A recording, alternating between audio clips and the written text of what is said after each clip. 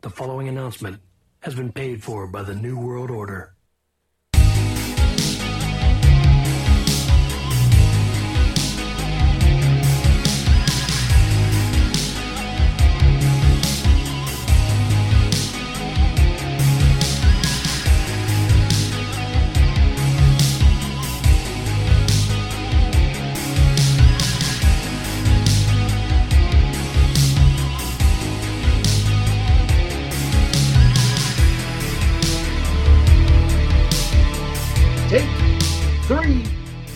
Wrestling Podcast. It is Thursday, May 11th.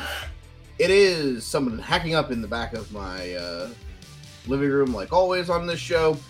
I am one half of the Fat Siders, 1/4 of the FWO. It is me. I am, Fat Nash. Yeah. Joined by...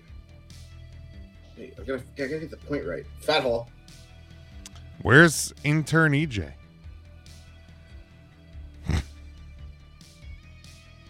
Vincent. Oh, sorry, Joseph. Yeah, that's mean. Yeah, come on now. At least you show up. Sometimes. I mean, more than intern EJ. Yeah, seriously. Like, we would have. Yeah, like I think I would not in an offense to you, because like you work late on Thursdays and stuff like that. Like, I would have set the over under number for you probably lower than EJ for the year. But man, I feel like that should have been valid. Yeah. Yeah, it's not an insult to you. Thursday in months. I mean, but here we are. Yeah. Also tracks. Yeah, it's true. So, okay, what happens more often? EJ appears on our podcast, or ECW wrestlers got paid? You know, that's a good line. Hold on, I gotta sit and think about that one. Which ECW wrestlers? Because I feel like there was some that Paul liked that he probably made sure they got at least a little money. Oh yeah, like I don't even know what it was like. Like, I feel like you didn't not pay New Jack. Like, that's just someone that. Yeah, because you would have been pushing up roses if you would have not paid. That is not someone who's afraid to show up at your house. Like, yeah, he would have been there. He wouldn't have been afraid to no fuck your day up. And like Mikey Whipwreck, I bet that sometimes it was kind of like, meh, you'll be okay. So what we're coming down to is basically he didn't pay any of the Latin people because they probably didn't speak English. No, it's fine. He gave them like a box of fucking plantains and they were satisfied. That's not racist at all. Wow.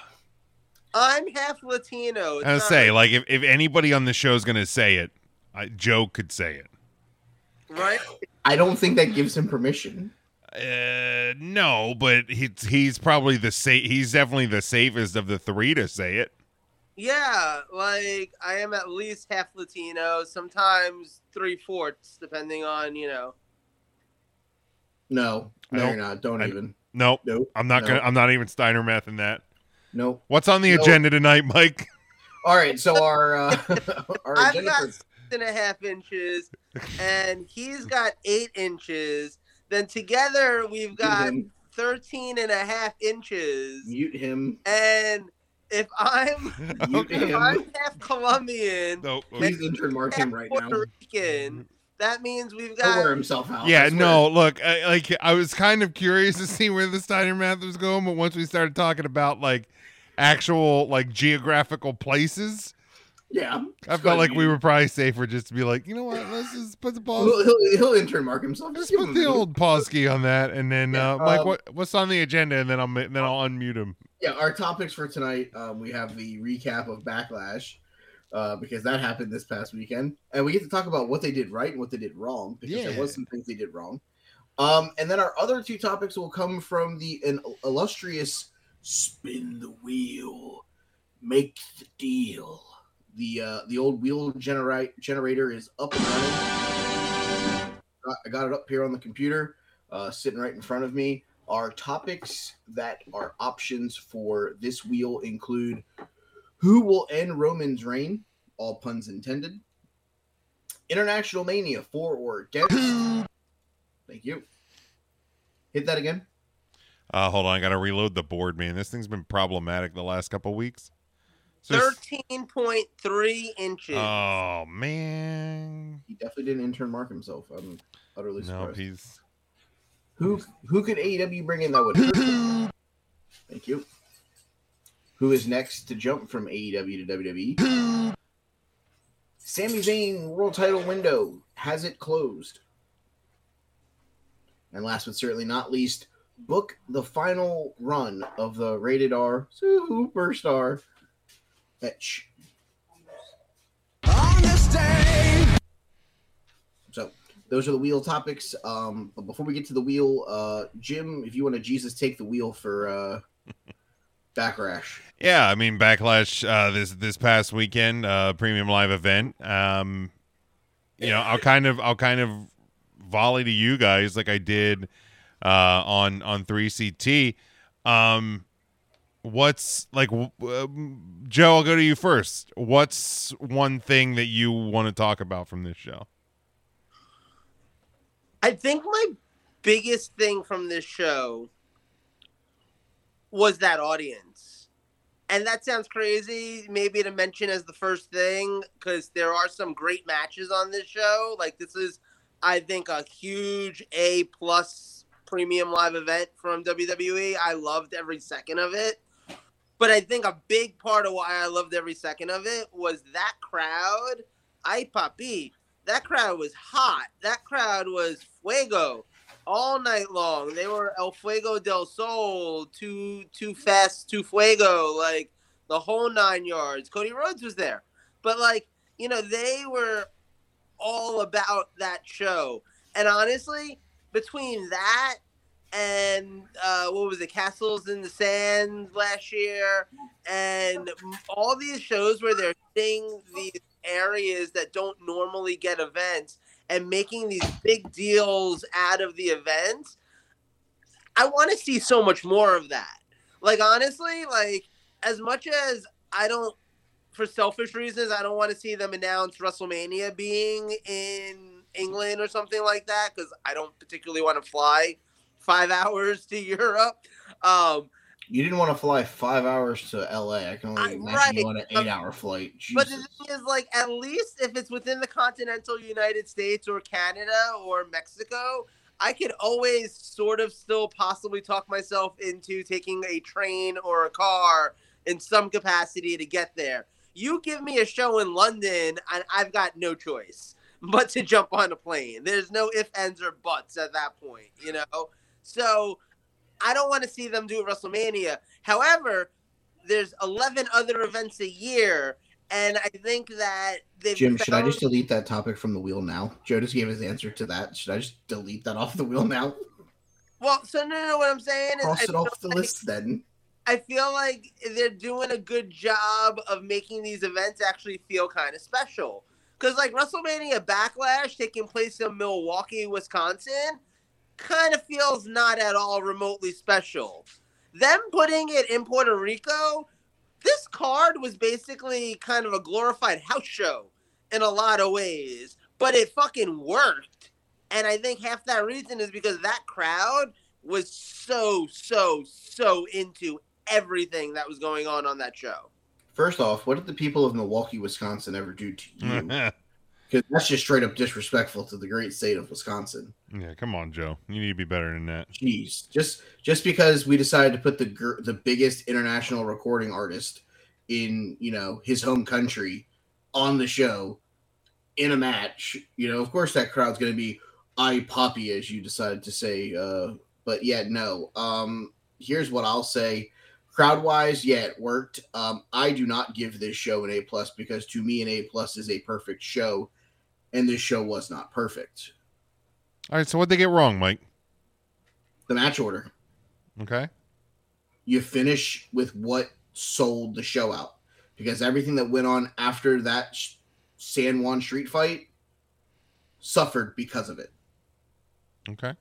It suffered because of the moment that closed out that match with the LWO, with Savio, with Carlito, Bad Bunny on their shoulder. That's your closing spot. That's your, oh, look, thank you for watching, PLE logo in the bottom right corner, fade to black. That's how you close that show. And the fact that everything that followed after that literally suffered because of it, including a Cody Rhodes-Brock Lesnar match, which ends in a flash roll-up to lead to them wrestling again just like 7 hours basically before that. They announced that Cody Rhodes was going to be in the tournament for the World Heavyweight title. Like, did we not think that he was going to find a way to not, like, be involved in his flunky thing that was going to get to Brock Lesnar at Castles in the Skies? Or, as I like to call it, Night of Champions 2, Electric Chair Boogaloo.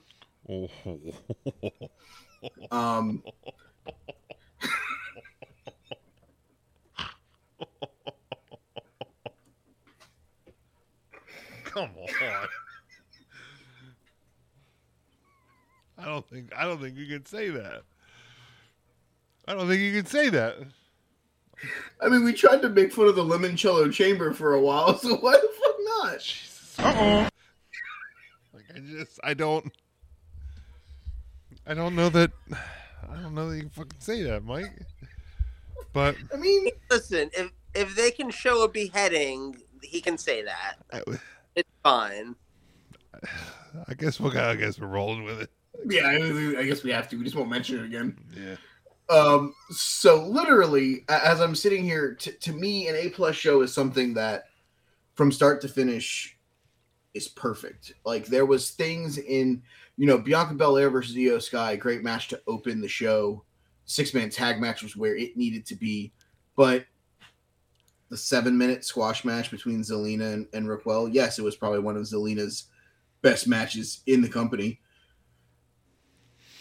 Probably would have been better spaced out away from the Bad Bunny match in some way, shape, or form, just because I felt like we got the entire Latin, demographic dropped in like an hour. Like, it was just like, here's Latin Heritage Night, and then it was like, we'll go on with the rest of the show at the beginning and the end. I think that match is fine. No, the match itself was fine. Space it out away from the other part is all I'm saying. Spacing and match order is what keeps this show is an A for me. It's an absolute A. I'm not saying that it's not, but to me, an A+ is like, you have to be perfect. There has to be no questions. And I think coming out of it, the question of, and you guys talked about it on 3CT, should the Bad Bunny of match main evented? And I love Tim to death, but Tim's argument of, but Cody and Brock continue the storyline.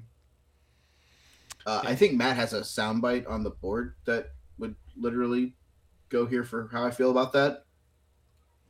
Who gives a shit?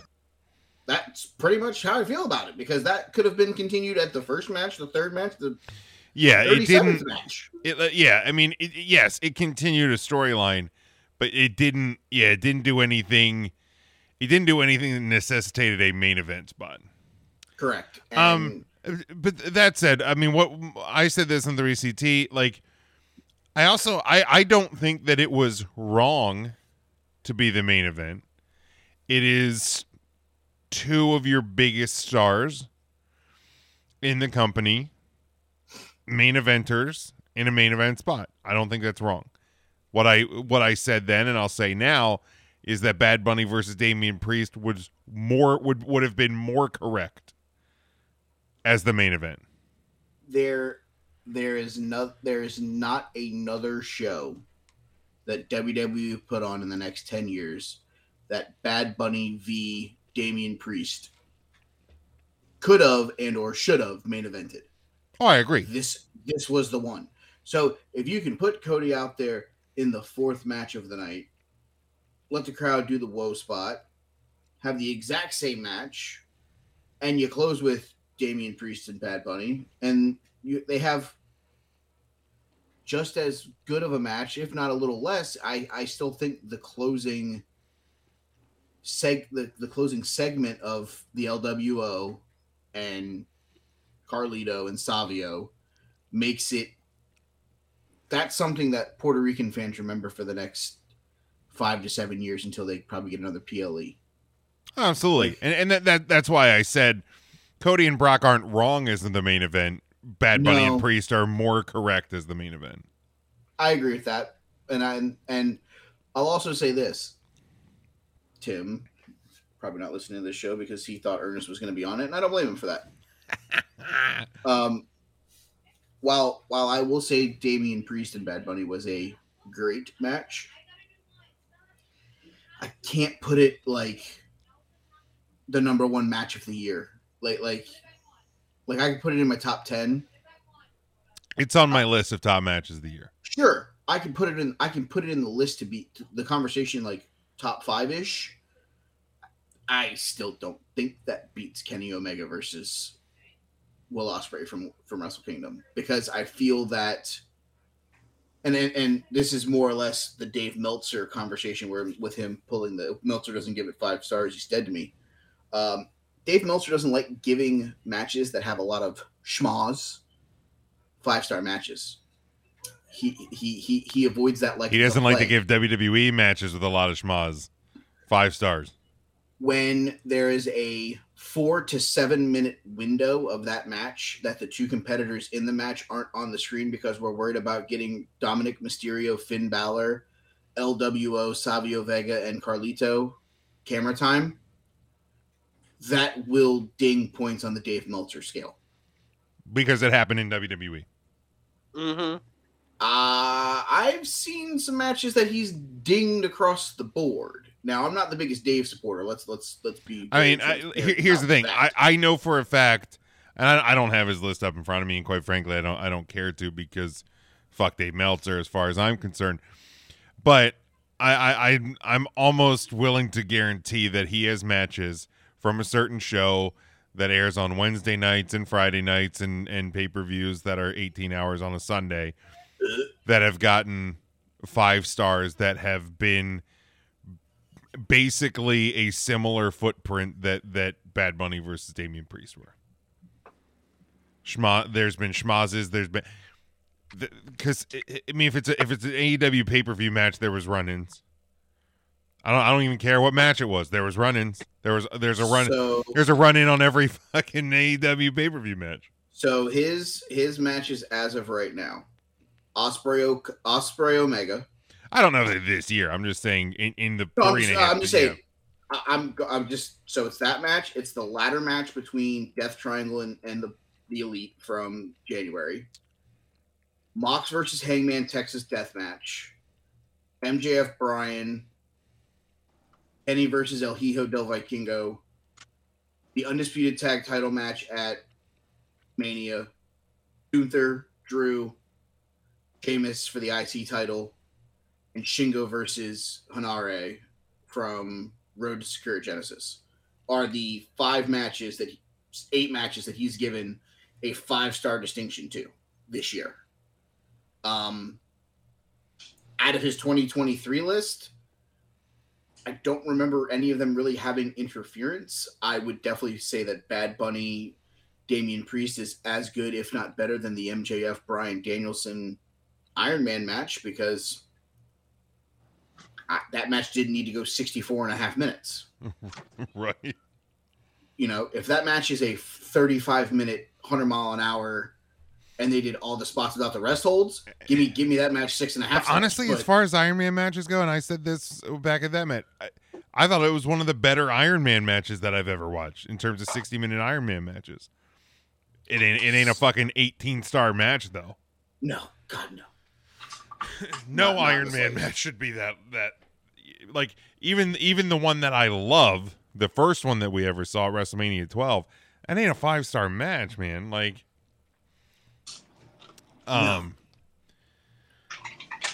you know, so I'm more worried for Tim's sanity, because I truly believe that Dave is one of those guys that that's fine. Tim's gonna be better off by saying fuck Dave Meltzer. He should have, like, 7 years ago, but for some reason he keeps bringing Dave Meltzer up. Yeah, honest to God, you fuck Dave Meltzer for the way he holds a microphone on those stupid Twitter videos when he does their podcast. He's like calling it like he looks for goddamn ridiculous, man. Get a like headset. soft, he's like soft handing it. Yeah, man, dude. Like if you're gonna sit on a couch, buy a headset. He sits there and he holds it a butt and he like he's trying to eat it like it's a sub. Oh, it's fucking awful. Yeah. Between him and Brian Alvarez, man, if you had two guys if vaginal dryness was a fucking video clip, it's those fucking motherfuckers. They're horrible. Good Christ. How you really feel, Jim? Oh, I hate him. I hate him so much. Show me on Dexter Bear where the man, bad man. I fucking hate him so much. All right, here's my thoughts on one thing that like they definitely got right. I guess is I guess. Well, it's like it's not even necessarily they got right. It's just a positive takeaway.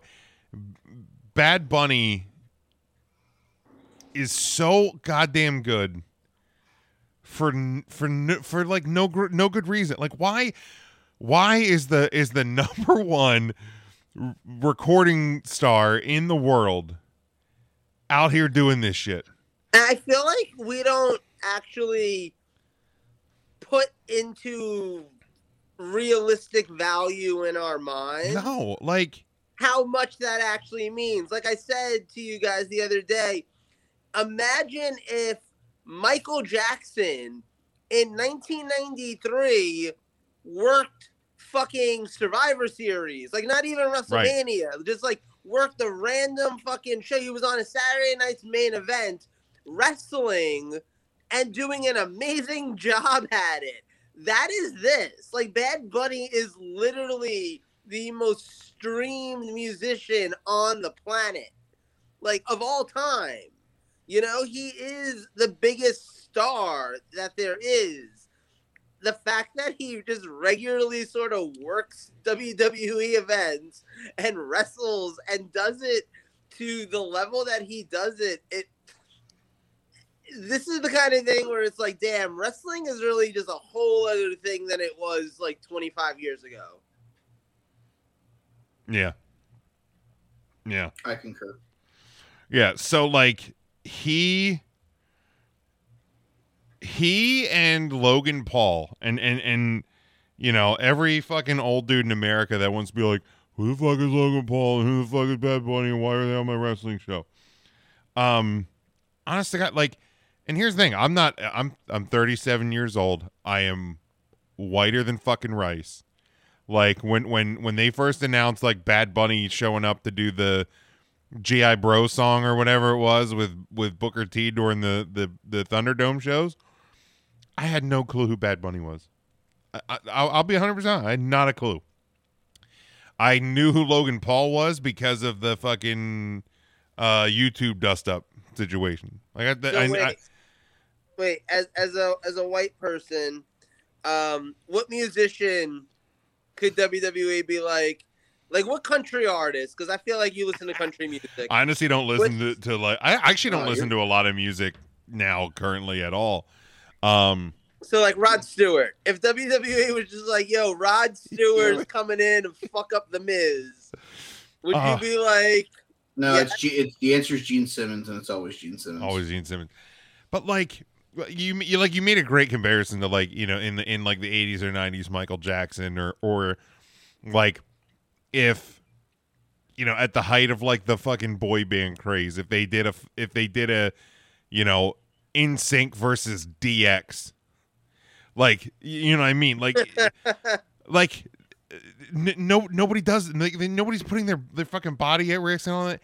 So like it just, every time Bad Bunny or Logan Paul, or in a little bit different way because like McAfee's like done the commentary gig and he still part-time wrestles, but like his last couple matches have been more like almost like goofy matches as opposed to serious matches. But like those three guys in the last like 3.5 years have rewritten what it means to do a celebrity spot in wrestling. Mm-hmm. Like, I agree with that. And I have so much respect for for them and what they do and man, and that's why, like, again, not wrong, but more correct would have been to have Bad Bunny and Damian Priest and the LWO and Savio Vega and Carlito and everything as that's your closing shot to close out this show, because man, and I think I don't remember who I said it to.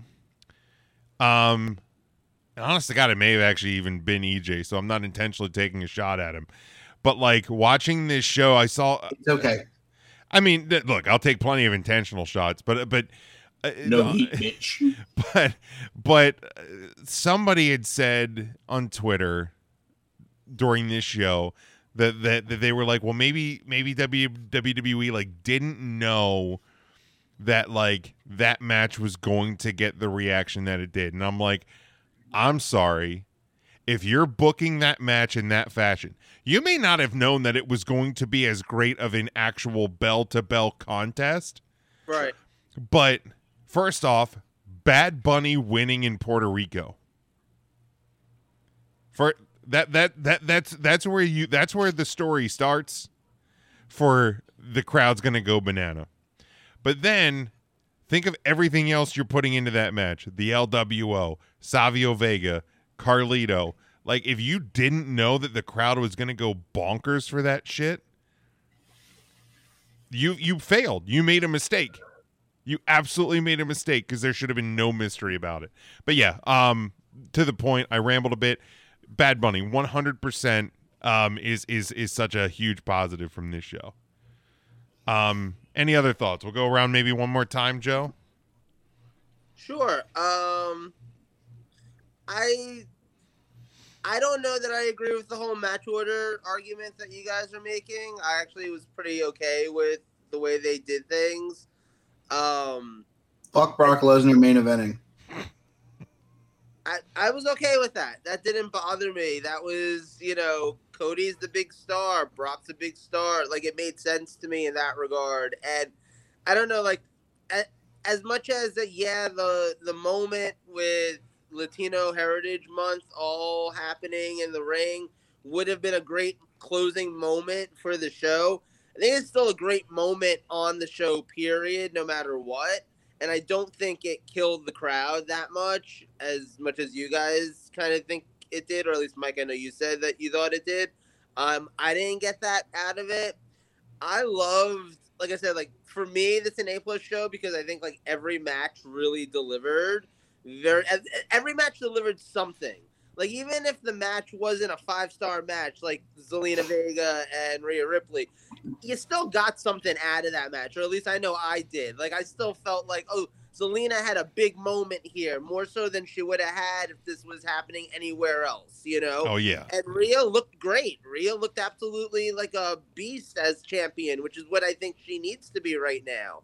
So those two things alone, I'm just kind of like, okay, that match worked really well.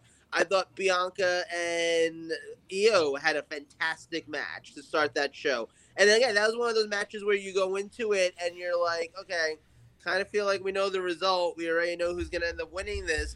But that was Io's coming out party. Right. On the main roster. It was until Bianca dropped her right on her fucking face. I mean, accidents happen, man. Eat it. Just eat the fucking mat. Just here you go. But yeah, no, I would say overall, I just loved all of the matches here. And I even think that I kind of want to draw some special props to the 6-man tag, because that was a great match that they did the thing. And I didn't expect them to do it. They got the storytelling in there.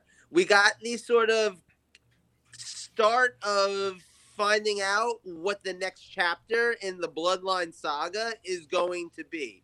Because in theory now, not Austin. Well, I would love to be in Austin Theory, but we shouldn't see Kevin Owens and Sami Zayn involved anymore with these guys. Kevin Owens and Sami Zayn are over on Raw.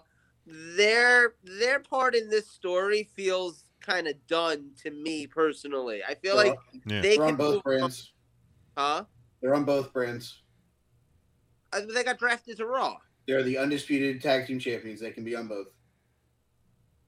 Well, either way, the point I'm making though is I'm okay with them moving on from this storyline and it shifting to the next focus, which definitely seems to be Solo Sequoia and where his allegiance is going to lie when push comes to shove. Because as much as they're all blood, the Usos are his brothers, Roman is his cousin. And they made sure to emphasize that in this match. And they made sure to kind of give you the preview of where this is potentially going. And I love that because I wasn't sure what the next step was. Because like the last month since WrestleMania has felt kind of cruise control when it comes to the Bloodline storyline. It's felt like kind of nothing new is happening. So the fact that we have this new wrinkle, absolutely one of my favorite things about this show. And again, those guys are like given Emmy Award worthy performances every time they're tasked to do so with all of this stuff. Props to Jey Uso. That man is a fucking star and a half. Like his acting alone, how Hollywood hasn't scooped him up yet, I don't understand. Like his cousin wishes he could act anywhere near as well. And I don't just mean Roman. The Rock wishes he could act as well as Jey does. Yeah, I mean, it's I love seeing the layers in the story. 100%. And am definitely curious to see now that, you know, we're post draft, we're post Backlash. Tomorrow's the first of the new SmackDown. So, yeah, I'm curious to see where it goes. Mike, any other takeaways from this show? Trying to think because, you know, I'm sitting back here and, you know, again, the sticking points of certain things, you know, I think, you know, what do they decide to do with the two women's titles now? Because you don't have one on Raw, you know, the tag champs are on both shows, but they're not on both shows. Yeah, there's a lot they need to explain right now that they have. And it's just one of those, like, coming out of this show, I felt like we needed more answers than questions, and I think we came out with more questions than answers. Like, as much as I would hate it, because I thought it was stupid when they did it before with the, like, swapping of the belts, yeah, at some point during Backlash, once Rhea retained her belt and Bianca retained hers, probably needed that fucking segment where like they're just backstage and they're just like, oh, you got peanut butter in my chocolate, you got chocolate in my peanut butter, walk off with the different belts. Like, we can't do that. We can't do that because we could have done that with Roman too, but then it would have somehow interrupted his 1,000-day reign and said we just built a whole new fucking title. I mean, literally, we could have done that with the world title, but then it would have interrupted Roman's 1,000-day reign. So why are we going to do it with the women's title? Let them be equal. Same with the tag titles. We just need to build new tag titles and put them on the show that Sami and Kevin aren't at this point. Because at the end of the day, you could have done it with your world title and you set a precedent. So now you have to stay with the precedents. Because so wait, what would you do with the I would have Rhea and Bianca fight each other in a unification match for one title, and I would have the other title determined in a tournament. I would just change the name of the titles. That's what I would do. Change the name of the titles, and when you change the name, you change the designs. Sure, yeah. That works too. Yeah. Make one the Women's World Championship and the other one the Women's Universal Championship or some bullshit like that. I guess the bigger question is, what do you do with the tag titles then? That I have no idea. That they've made a mess. Yeah, that they done screwed up on. Because you can't really strip them of half of it unless you have them lose the SmackDown tag titles to a team on SmackDown. Yeah, the only other thing I think maybe that's what you do. And honestly, if you're going to do it tomorrow. Or you do go the route that they're going, like you said with Roman, where it's just like, all right, well, Sami and Kevin are the undisputed tag champions. That's it. Let's create 2 new belts for SmackDown. You know what I mean? Or you just do the thing that people thought was going to happen.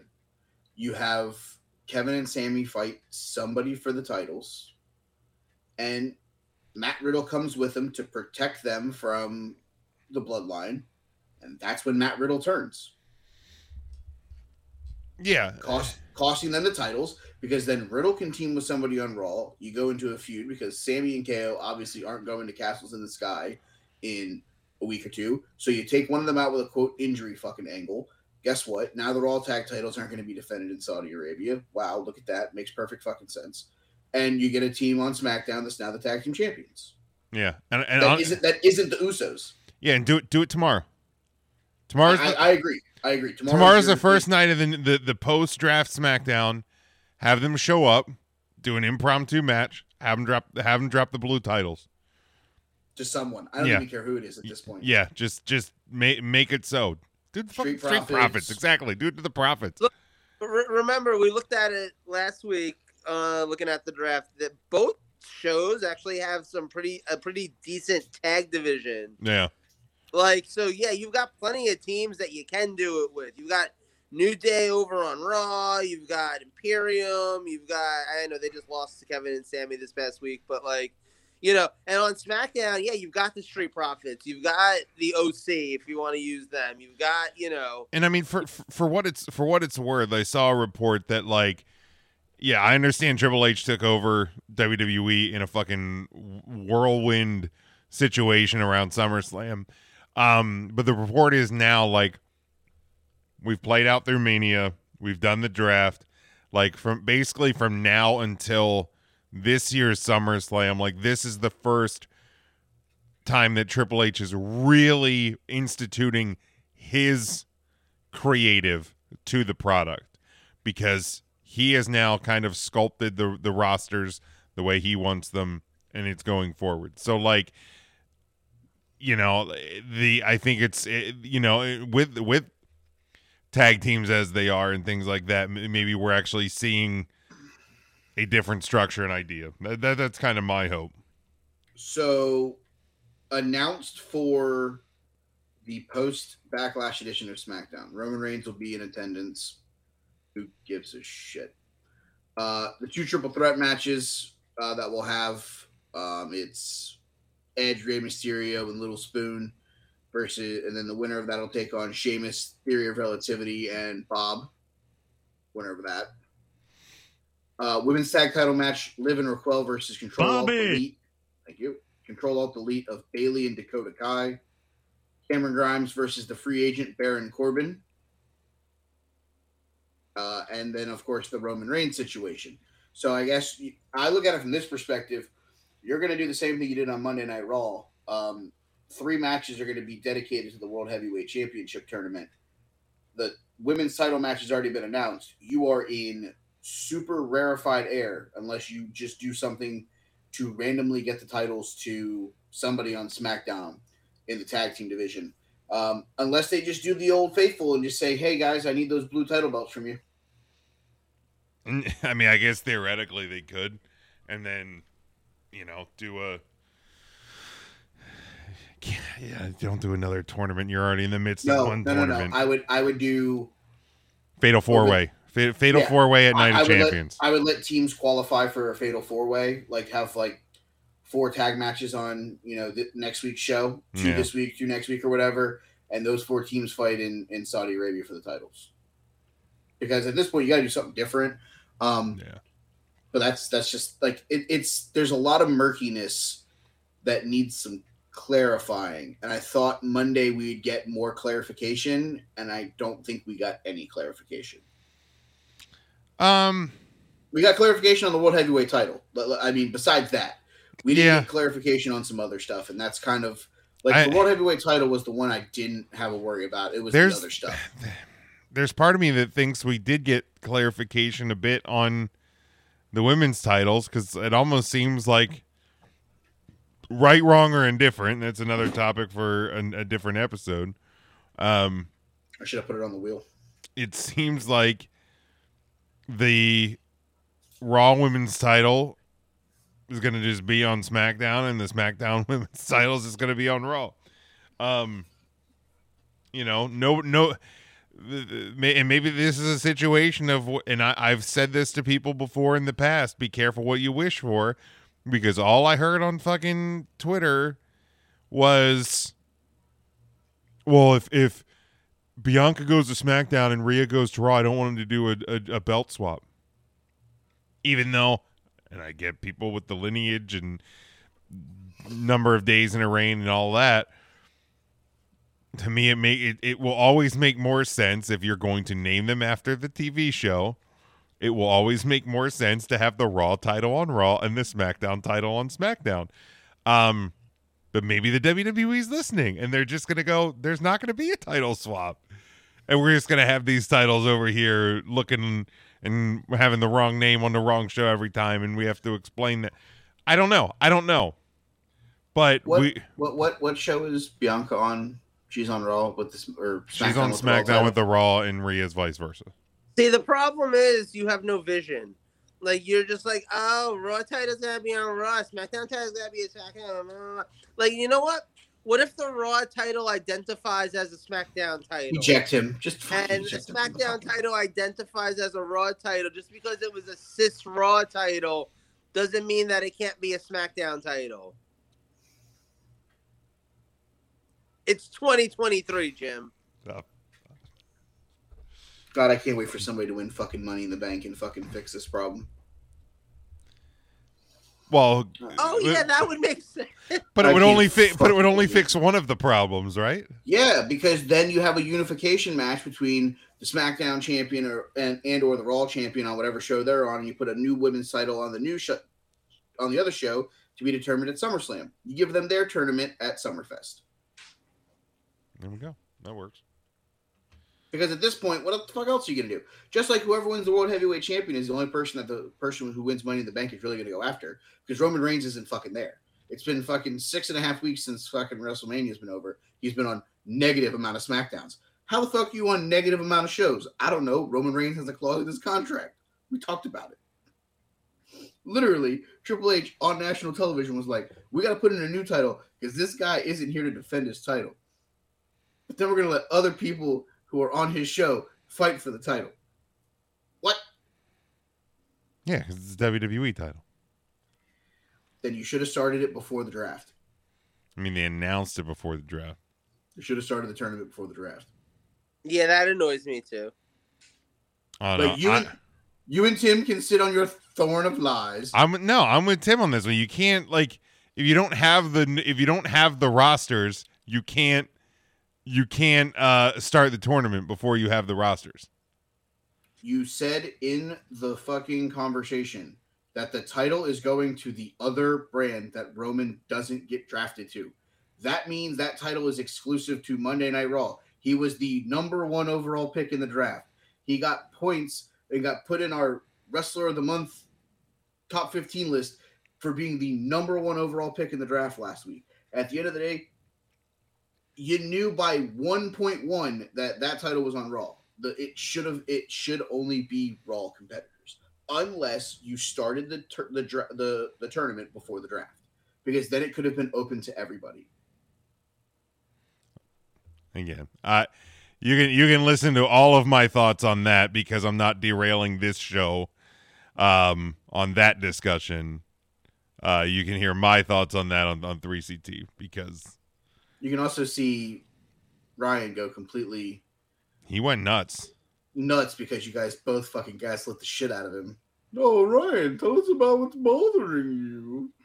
Fucking light it on fire, boys. I mean, I tried to have the discussion with him on Monday night, and he said save it for the podcast.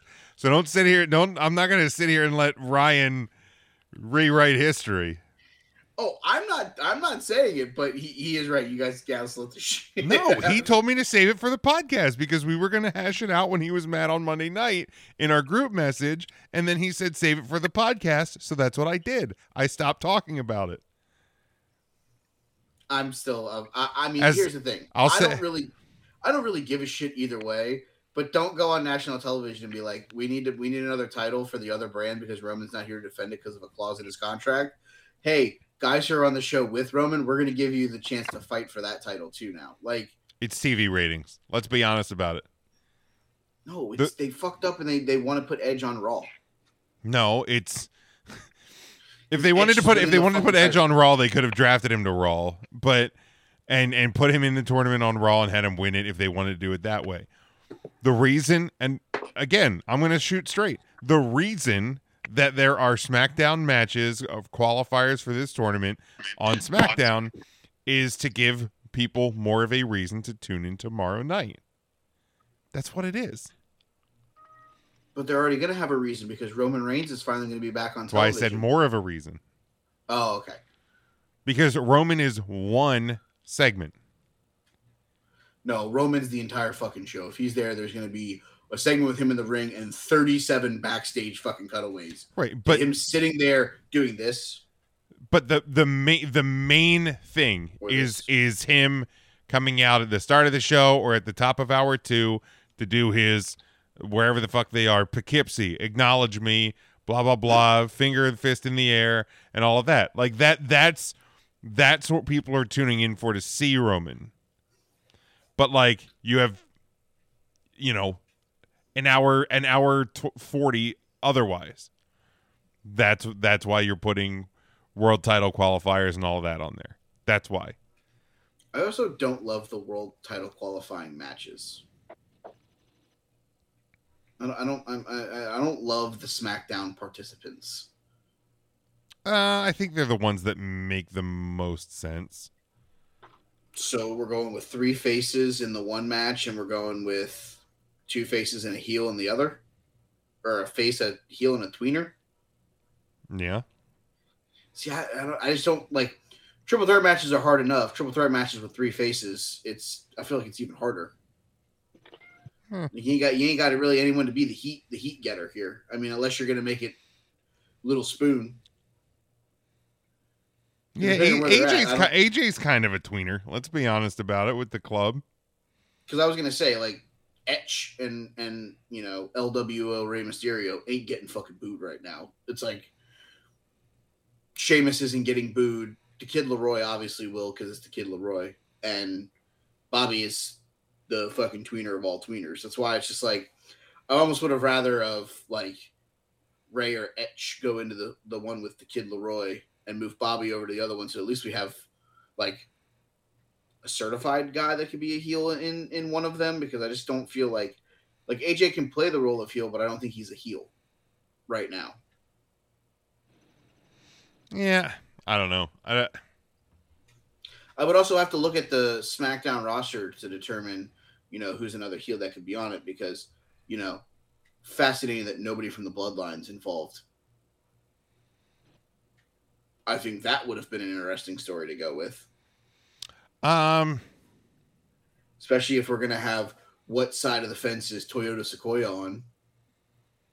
But I think it's kind of part of the reason why you don't put Gunther in on the Raw side. If they're not going to win, what's the point? If Solo comes out and hits Jay with the spike and walks out, it continues the story. Yeah. Especially if he does it in like the first round, and that's how Heat Magnet, the Kid Leroy, advanced, by picking up the scraps like he did in the other triple threat match that he was just a part of not fucking 6 days ago. Yeah, I mean, that's probably how, let's be honest, it's probably how he's going to win. To get to the finals. To lose to Etch. Yeah. On this day. Yeah. Yeah, I mean, at the end of the day, like I said, I would have to physically look at the SmackDown roster and like take out this person, add this person, for it to. But it's like I just don't feel like there's a certified heel in the one, and I feel like in a triple threat match, you need that guy that can be the heat magnet, and I just don't feel like there is one in that one. But it is what it is. All right, let's. You guys ready to spin the wheel? Yeah, I'll say we might as well go to the wheel. We've gone so far away from Puerto Rico that we're already back in the States. But kudos to everybody involved. Backlash was a great show. Everybody, it's like Backlash should be in Puerto Rico every year. I disagree, because I think at some point you're going to lose what makes it special. But this is let me put it this way. It's not going to be 18 years till they host a premium live event in Puerto Rico again. Let's be honest about that. But Mike, let's go to the wheel. All right, let me hit the little the fascinating spinny button as it spins around right now. All right, spin the wheel, make the deal. Our first topic that we get to discuss, we kind of just brought him up in our conversation. It is book the final WWE run for Etch. Let one of you guys start, and then I will. Let me pull up the, because I know he what kind of gave this is my one of my contributions. Mm-hmm. To chase the dream. I wish I had just the shorter clip. 1 second. Here we go.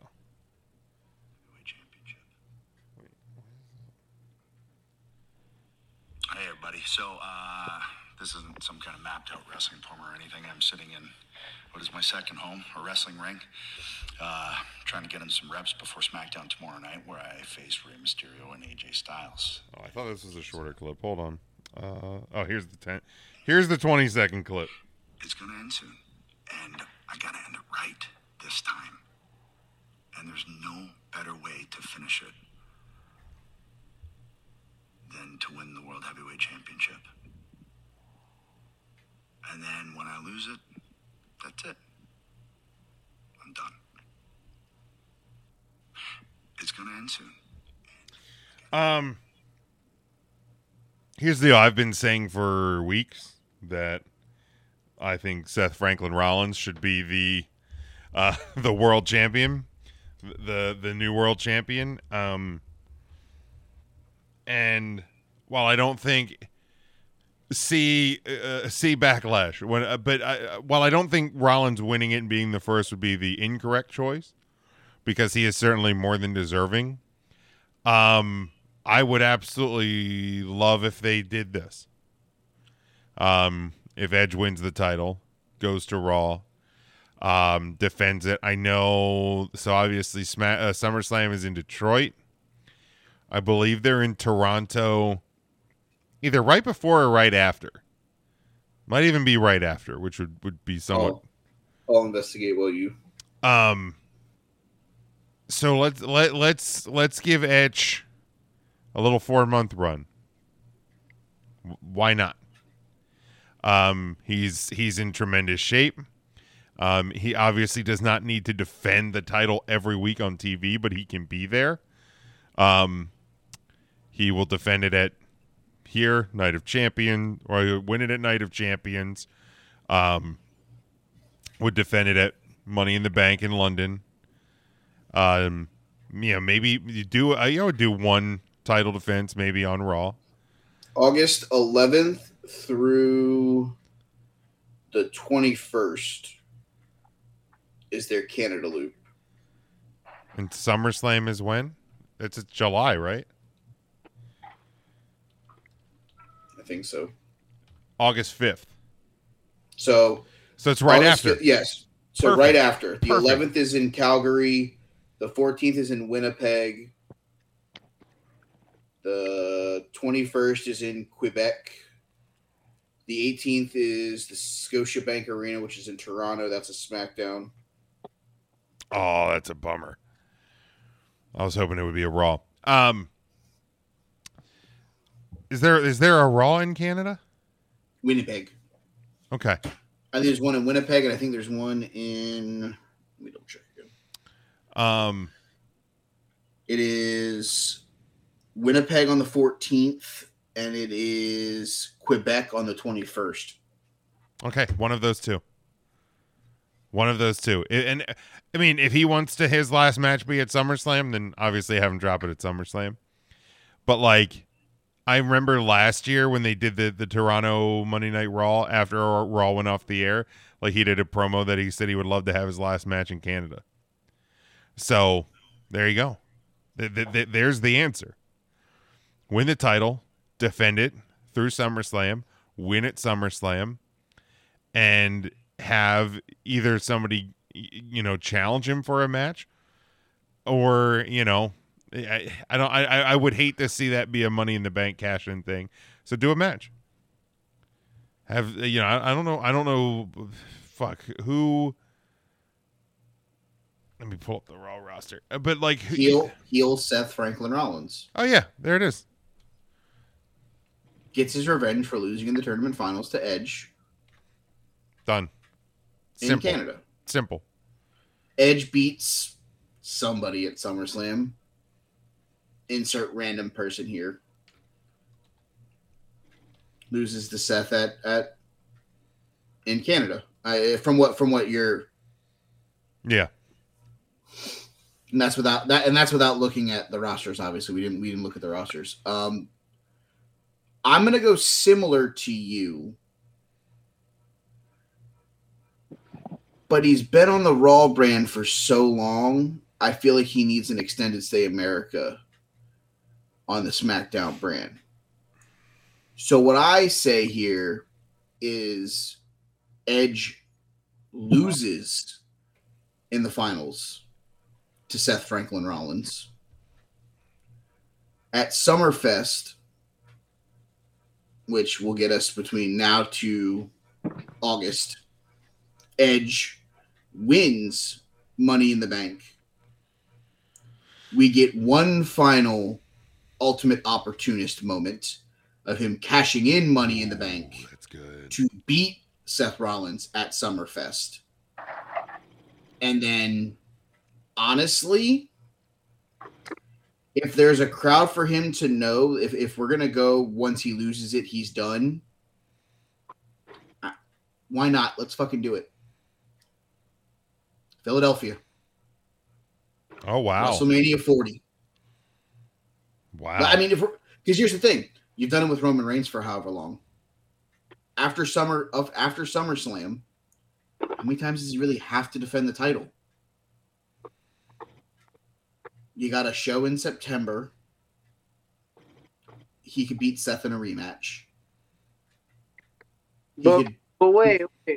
I thought the question was how are you was retiring at SummerSlam? No, it was how are you booking Edge's final run? I did put the caveat. Let me go back to the message I sent. Yeah, maybe I missed part of the message.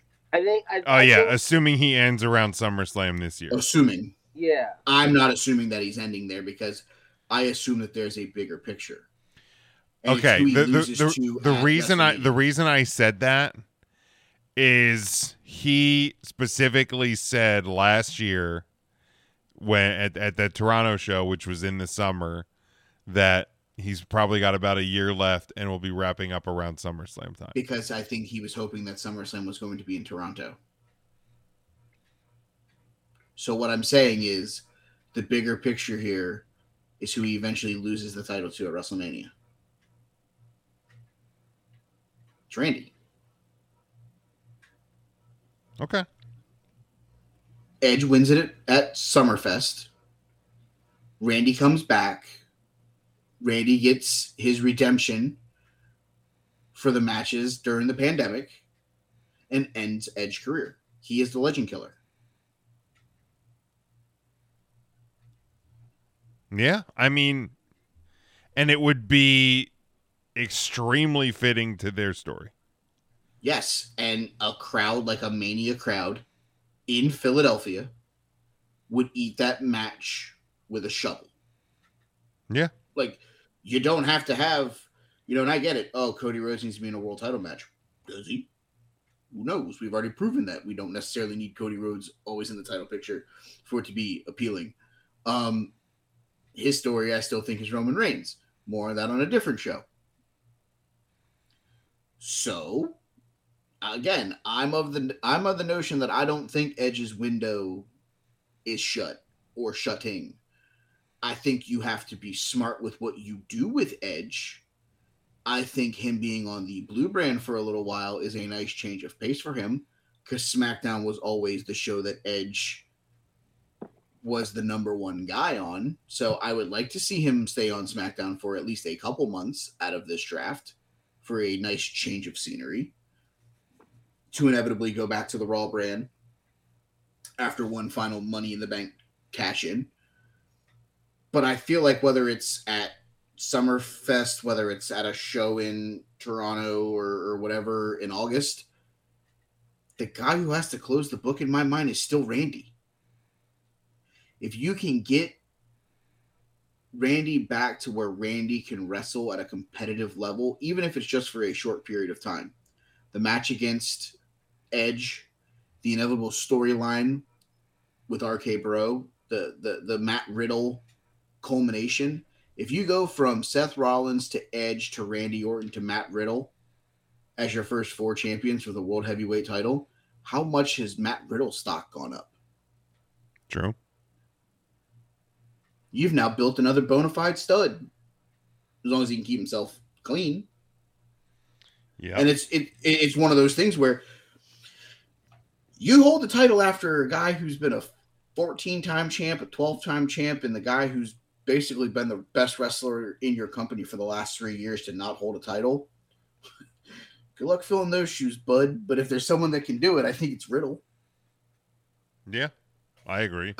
So, I mean, I feel like mapping it out, I mean, personally, I want to push that little bit of Edge sun back into the sky for just a little bit longer.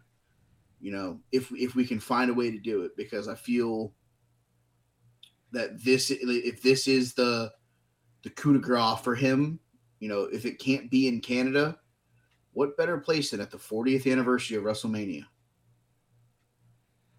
All righty. Joe? Okay, so I like the idea of it being in Canada, and I think that, you know, it's 2023 and we've talked a lot about celebrities and Bad Bunnies and Logan Pauls. I think his last match he's got to lose to the only person who will get cheered in Canada over him, and that's Drake. I think that's the obvious answer here. Like, if you're gonna do it in the 6, like, Can you ask Tim if he's available for next week's show, please? I need more bad takes. just hold on, we're going home. So Jesus Christ. no, but for real, I like the idea of him being the first champion for this new world championship. The only thing that I would say that I would add to kind of what Jim was saying before, I would give it the Ric Flair twist. I would have Edge, after he wins this belt, come out and just outright say, hey, look, I'm going to defend this belt until I lose it, but that day is going to be my last match as well. So, like, not only is he defending his title every single time he's in the ring, but he's also literally defending his career. The same way Flair had that whole little run up until the Shawn Michaels match at WrestleMania, where it was like, hey, on any given night, it seemed like he could lose and it could end up being Ric Flair's last match. Like, he was on this potential last match tour. I would have Edge do that. Because the truth is, you have enough people who can challenge him for that belt where it would feel like I'd say at least 2 or 3 times you can get away with a genuine feeling of, oh shit, this might be Edge's actual last match. Like, you can get him in there against Cody, where, like, you have him beat Cody, but going into it, I bet people are like, oh shit, Cody gonna beat Edge. Edge is about to have his last match at Money in the Bank or something. You know what I mean? Like, you can do it with Rollins, you can do it with, you know, a couple of other people on the Raw roster. I'd have to, like, sit down and look at it. You know, if Old Goon. like the thing, like, I don't know that I have in my head a decision on who should be the person to finally beat him. Rollins always feels like a good idea. Cody, I feel like there's an argument for. I think in my head, maybe it's Gunther. You know, especially if Edge is a good guy going out, that's your chance to pull the trigger on Gunther and make him the world champion by beating this legend and causing him to retire. And I think they'd have a fantastic match against each other. There's no question in my mind about that. And I don't know, like, it could that could be the kind of thing where you make a new star. Because, like, Rollins doesn't need to retire Edge for his star to be any bigger than it already is. You know, Cody doesn't need to beat Edge for his star to be any bigger than it already is. Gunther could actually be made off of that.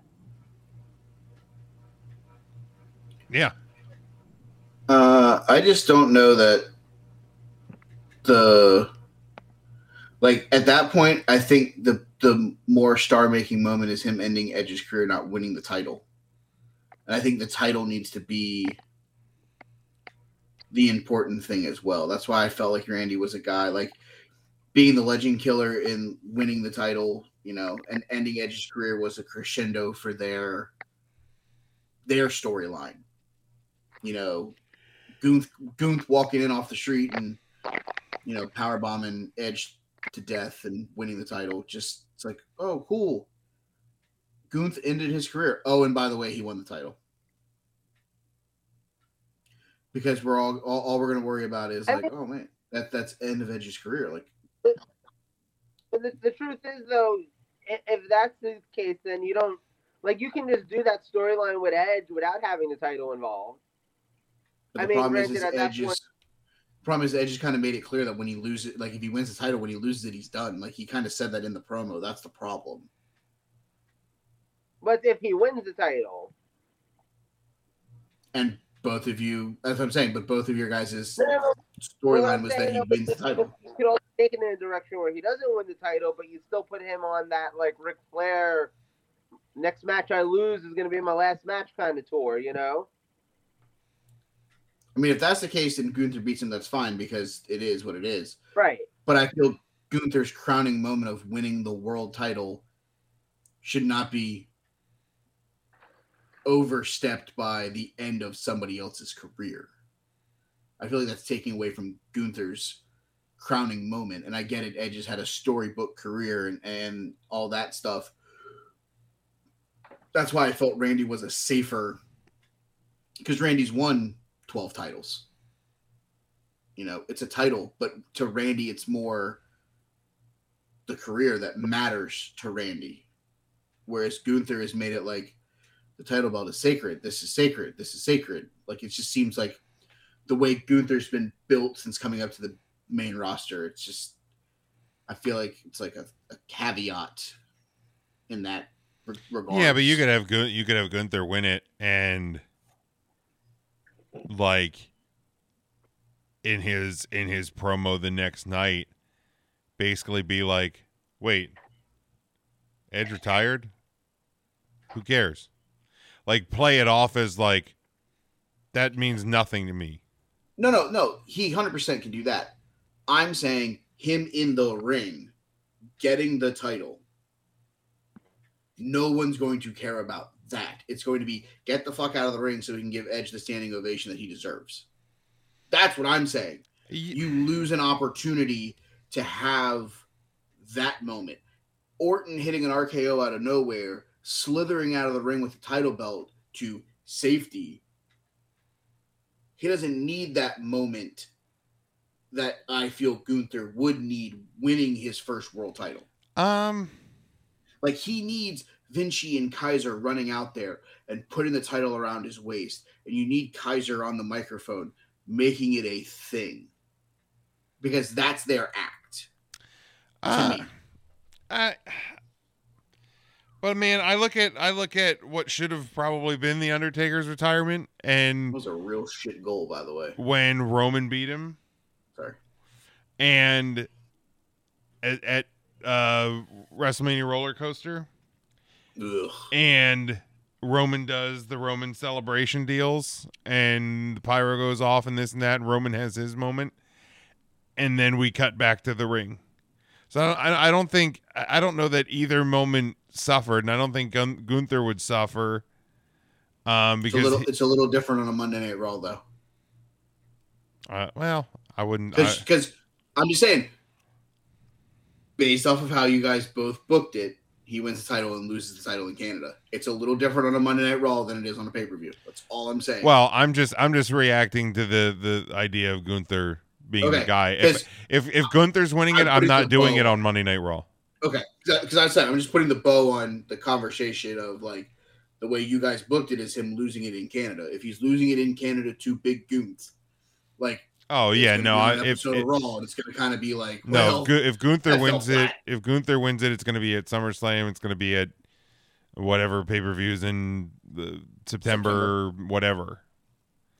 or at Money in the Bank, whatever it is, because Money in the Bank's in Europe. So, yeah, I would not, and that's also why I wouldn't personally have Gunther win it. No, I wouldn't either. And I also wouldn't have, because that also means Gunther's going to have to drop the Intercontinental title between now and SummerSlam, and I don't think that's your smartest play. Now that he's on Raw with new toys to play with over there. Who the hell would he even drop it to at this point?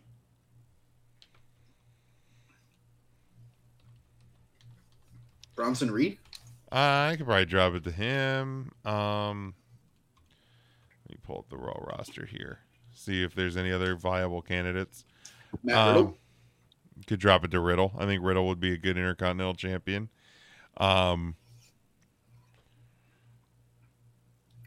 Those are the only two names that because you can't drop it to Gargano. I'm sorry.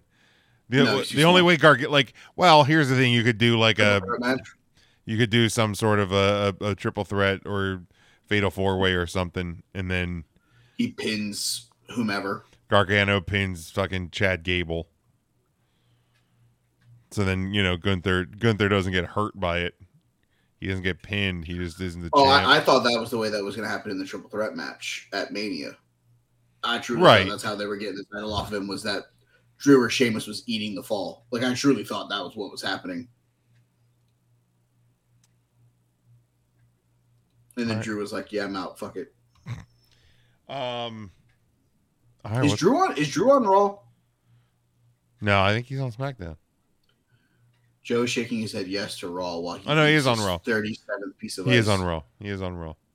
That's who he drops the IC title to if he gets his contract shit figured out. Oh, that's a good point. All right, what's our other wheel talk? All right, let me go to the wheel.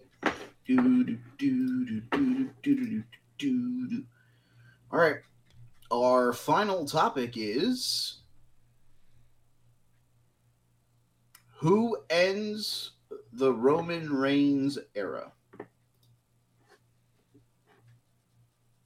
Anyone want to take the lead on this one? I took the lead on the last one, so it's one of you two.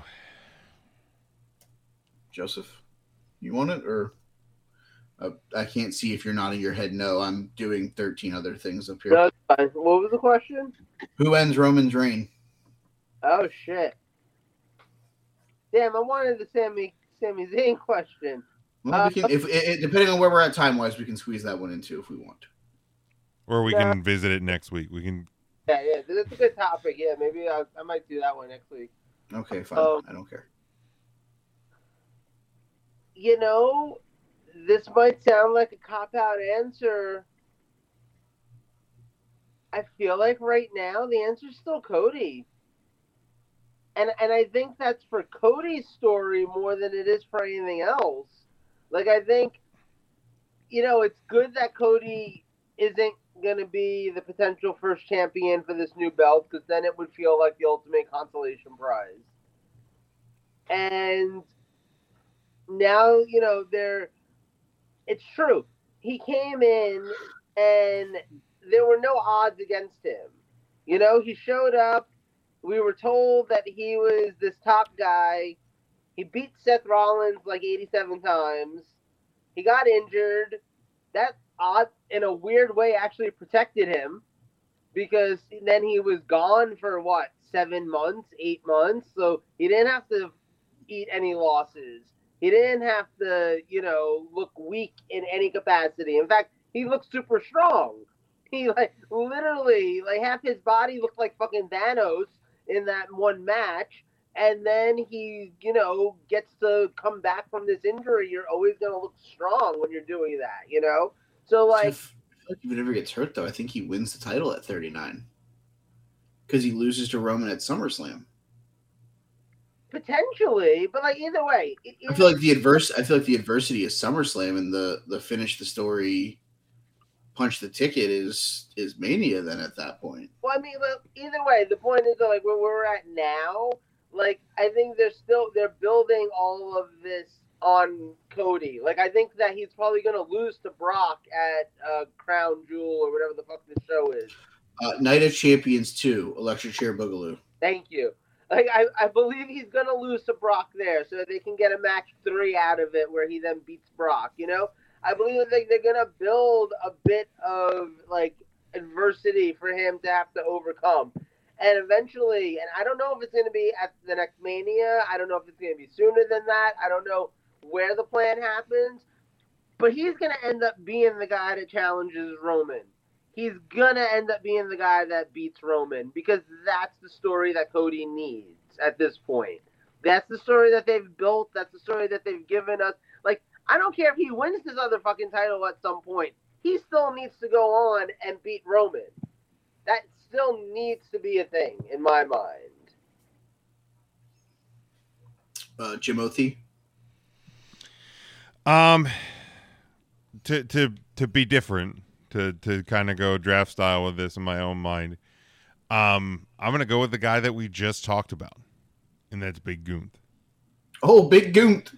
I think Gunther could be your Money in the Bank winner. I think he and much like we said, he can lose the Intercontinental title in a fatal 4-way at SummerSlam or something like that, and so he's protected. He doesn't eat a pin.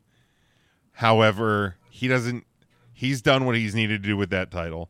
Now he has the Money in the Bank. And he has, and he may instill fear into Edge or Seth Rollins or whomever carries the new World Heavyweight Championship. But in the aftermath of, let's say, the Royal Rumble winner, who is not Cody Rhodes, calls their shot and wants the new World Heavyweight title at WrestleMania next year. And, well, Roman needs to fight somebody. Well, there's a Money in the Bank winner that says, I'm not going to go the cheap way. And just cash in when you're, beaten down or whatever. I got to get you when you're actually going to be in the building, and we all know you're going to be at WrestleMania. I want my shot at WrestleMania. He goes in, and he chops down the big tree that is Roman Reigns, and there's your new undisputed WWE champion. I don't hate it. Joe took the pretty obvious answer. Sure. Jim's taking a shot in the dark that I don't hate. I have 2 answers. Answer number 1, death, because I think until he's 85 years old, he'll always be the Universal Galactic Heavyweight Champion. He'll hold the title for 17,000 days consecutively because fuck it, that's why. I have a question. Yes. What is the actual longest reign in WWE history for a title? The Bruno. It's the Bruno reign. 8,735 days or some bullshit.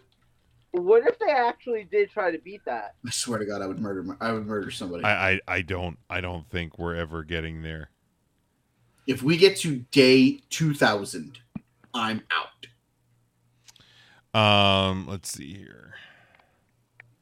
The longest reign was Bruno Sammartino, 2,803 days. Yeah, if he gets to 2,000, I'm out. But here's the crazy thing, though, right? That's not achievable right now. I mean, he's already halfway there. You still have over 3 years. Joe, That's like 18 matches for him. Joe, Night of Champions is 1,000 days.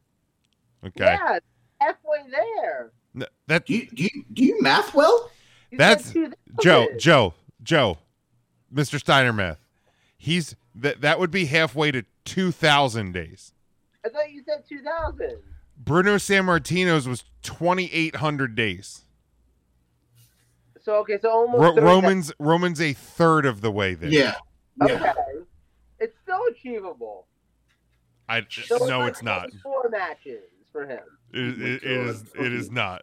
I'm trying to find. Where's the Stephen A. Smith stay off the weed? Because that's where I'm at right now with him. He's Steiner mathing. He's fucking 2,937 million days. Because fuck it, that's why. I'm trying to find that tweet from a couple weeks ago. Yeah, it's Backlash like 28 or something. Yeah, I wish I could find the tweet. I should. Or no, it's like Survivor Series of 2028 would be like. Yeah, it's something absurd. It's ridiculous. But my true answer here, because you guys have taken 2 that I would probably have taken before this guy. We talked about him a little bit a couple weeks ago when we talked about this a little bit. His daddy did it for The Rock, so maybe his daddy will do it for him. But this time he'll hit him with a Toyota Sequoia. Yeah, in order for Roman Reigns to beat Bruno Sammartino's longest reign, he would have to hold the championship until approximately Backlash of 2028. No, I'm good. Hard pass. I'm good. Hard pass. Hard pass. But yeah, give me Toyota Sequoia. Paul Heyman builds a machine that's stronger than the machine that he's already built. So he gets sick and tired of seeing what the fuck's happening to Jimmy and Jay. The thing is he was always protecting Roman because he knew his brothers could handle themselves. They lost the titles when Roman decided that Roman's needs were more important than the family needs. Roman made the family about himself.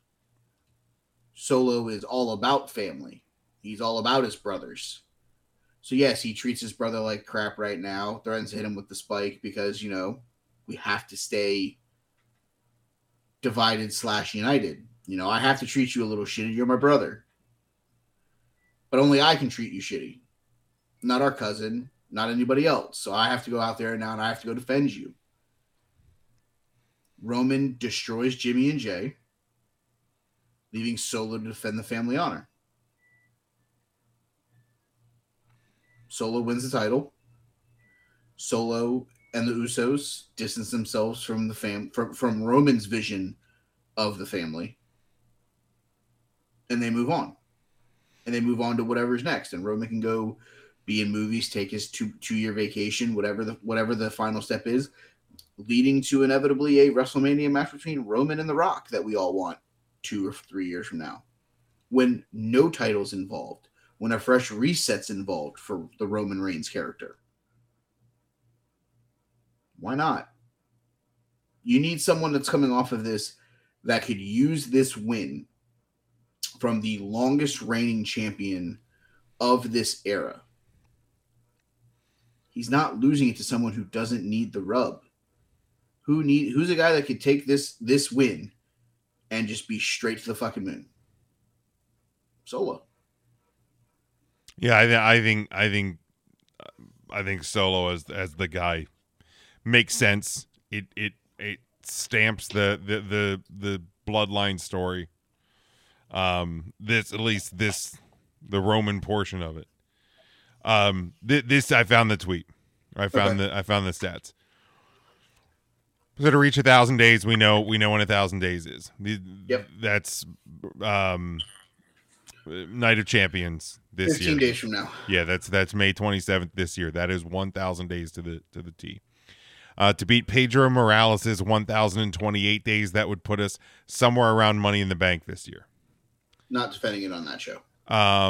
No, this is just a pass. This is just to pass the. Do we know who he's defending it against in like 2 weeks? I would say tune in tomorrow. Yeah, if he's defending it, you'll know tomorrow. If he's not, it's the ceremony for 1,000 days. Well, because they've said that every title is going to be on the line. Yeah, I would imagine he's going to defend it. Roman has a clause. Don't worry. It'll be on a line. It'll be on a fucking clothesline. Fucking that he's going to be hanging over the title, over the ring to acknowledge him. To beat Bruno's first run, which was 1,238 days, it would put us around the Royal Rumble of 2024.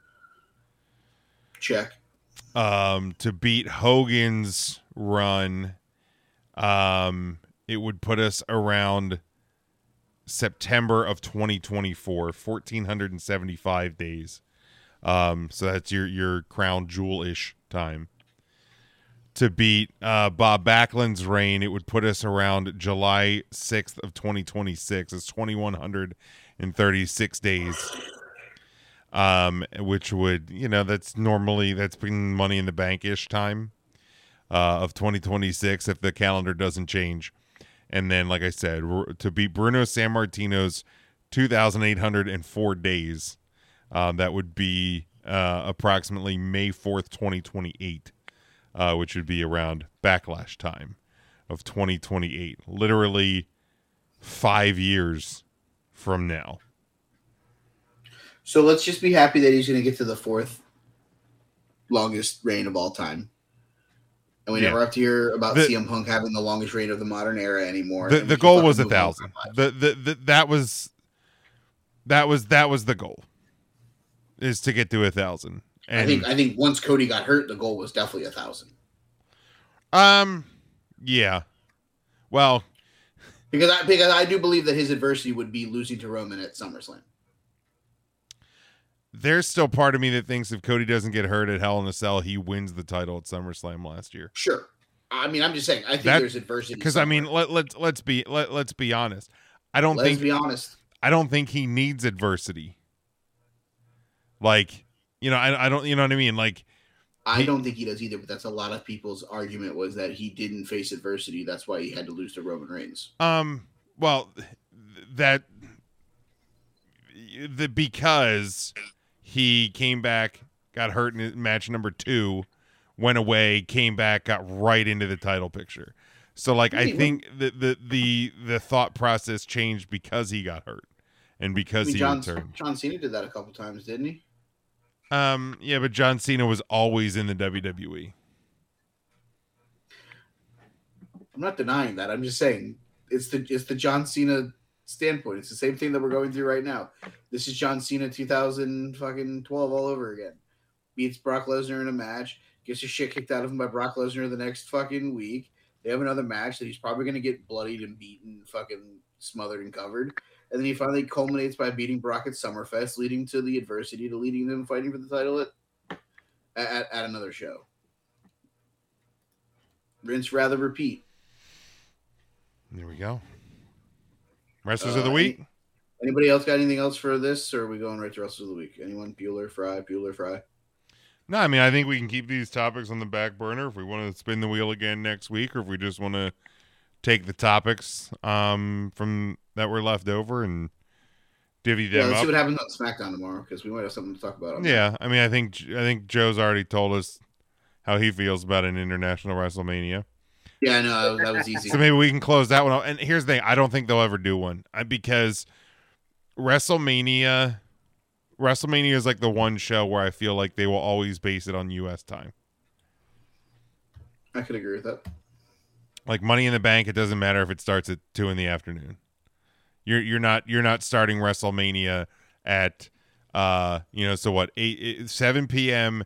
in London would be 2 p.m. here in the East, which would then be 11 a.m. on the West Coast. You're not starting WrestleMania at 11 a.m. on the West Coast of the U.S. You're just not. So I say no to. So we can cross that one off. Mike, what do you think about it? Cross it off the list, then. Yeah, there's no chance in hell. Yeah, that was easy. I got a better shot of losing 30 pounds in the next 10 days than fucking International Mania. All right, so because for the second month in a row, somebody on this show proceeded to not give me a top 15 list. I'm so surprised. Yeah. He'll remain anonymous. Yeah. our top five currently in fifth place with 39 total points is Orange Cassidy. Third place there is a tie between Rhea Ripples and the Kid Leroy. They both have 47 points. Roman Reigns, 48 points. He is in second. Our current Wrestler of the Year leader is Samuel Zayn, 59 total points through the month of April. Nikki James, Mark Briscoe, Gunther, Roxanne Perez, Josh Alexander, and Bianca Belair round out our top 10. All right, let's go to, if I can get to the right part of my spreadsheet now that I've done the housekeeping portion of our show, because, well, waiting for somebody to give me their list is like pulling teeth. All right, so let's see, what's today's date? The 12th. So it was the 11th was the show. I'm filling out my shit right now. Jim, I think you can go first. I think this one is pretty easy, especially if you watch/listen to this week's 3CT. He was not only my number one in my Wrestlers of the Week, he was also my People's Champ. Bad Bunny, man, 100% a star. I'm going to go with the still trios champions of All Elite Wrestling. Give me the House of Black. Joseph? Austin Theory. Shocking. So shocking. Tim? Give me Seth Franklin Rollins, man. Got a win against Omos and is now sitting in the championship finals.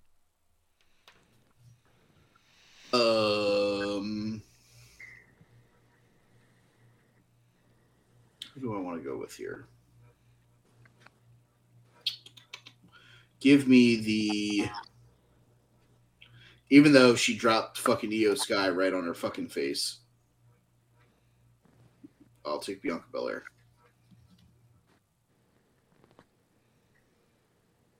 Oh. Huh? Last pick. Who was the last one? I took Bianca Belair. Oh. I guess Rhea. Sick. All right, that's Wrestlers of the Week. Nice. Joseph, anything? So surprised. Shocking. Dynamite drop in, Rusty. They don't call you the best in the business for nothing. Jim? No, I mean, another good week. Another week without EJ, so it's a great week. See, like I said, I will get him on a targeted burn at some point on this show. Speaking of burns, no heat, bitch. No, you know where to find me. Hit the link tree at Big Jim Sports on Twitter. It'll get you to 3CT. It'll get you Huddle Up Podcast. It'll get you to the Discussions with a Nobody. Yeah, be good. Enjoy spring. Weather's getting good, at least in where I'm at, my neck of the woods. So you can follow the show at Take the Number 3 Wrestling. You can follow me at They Call Me Burn.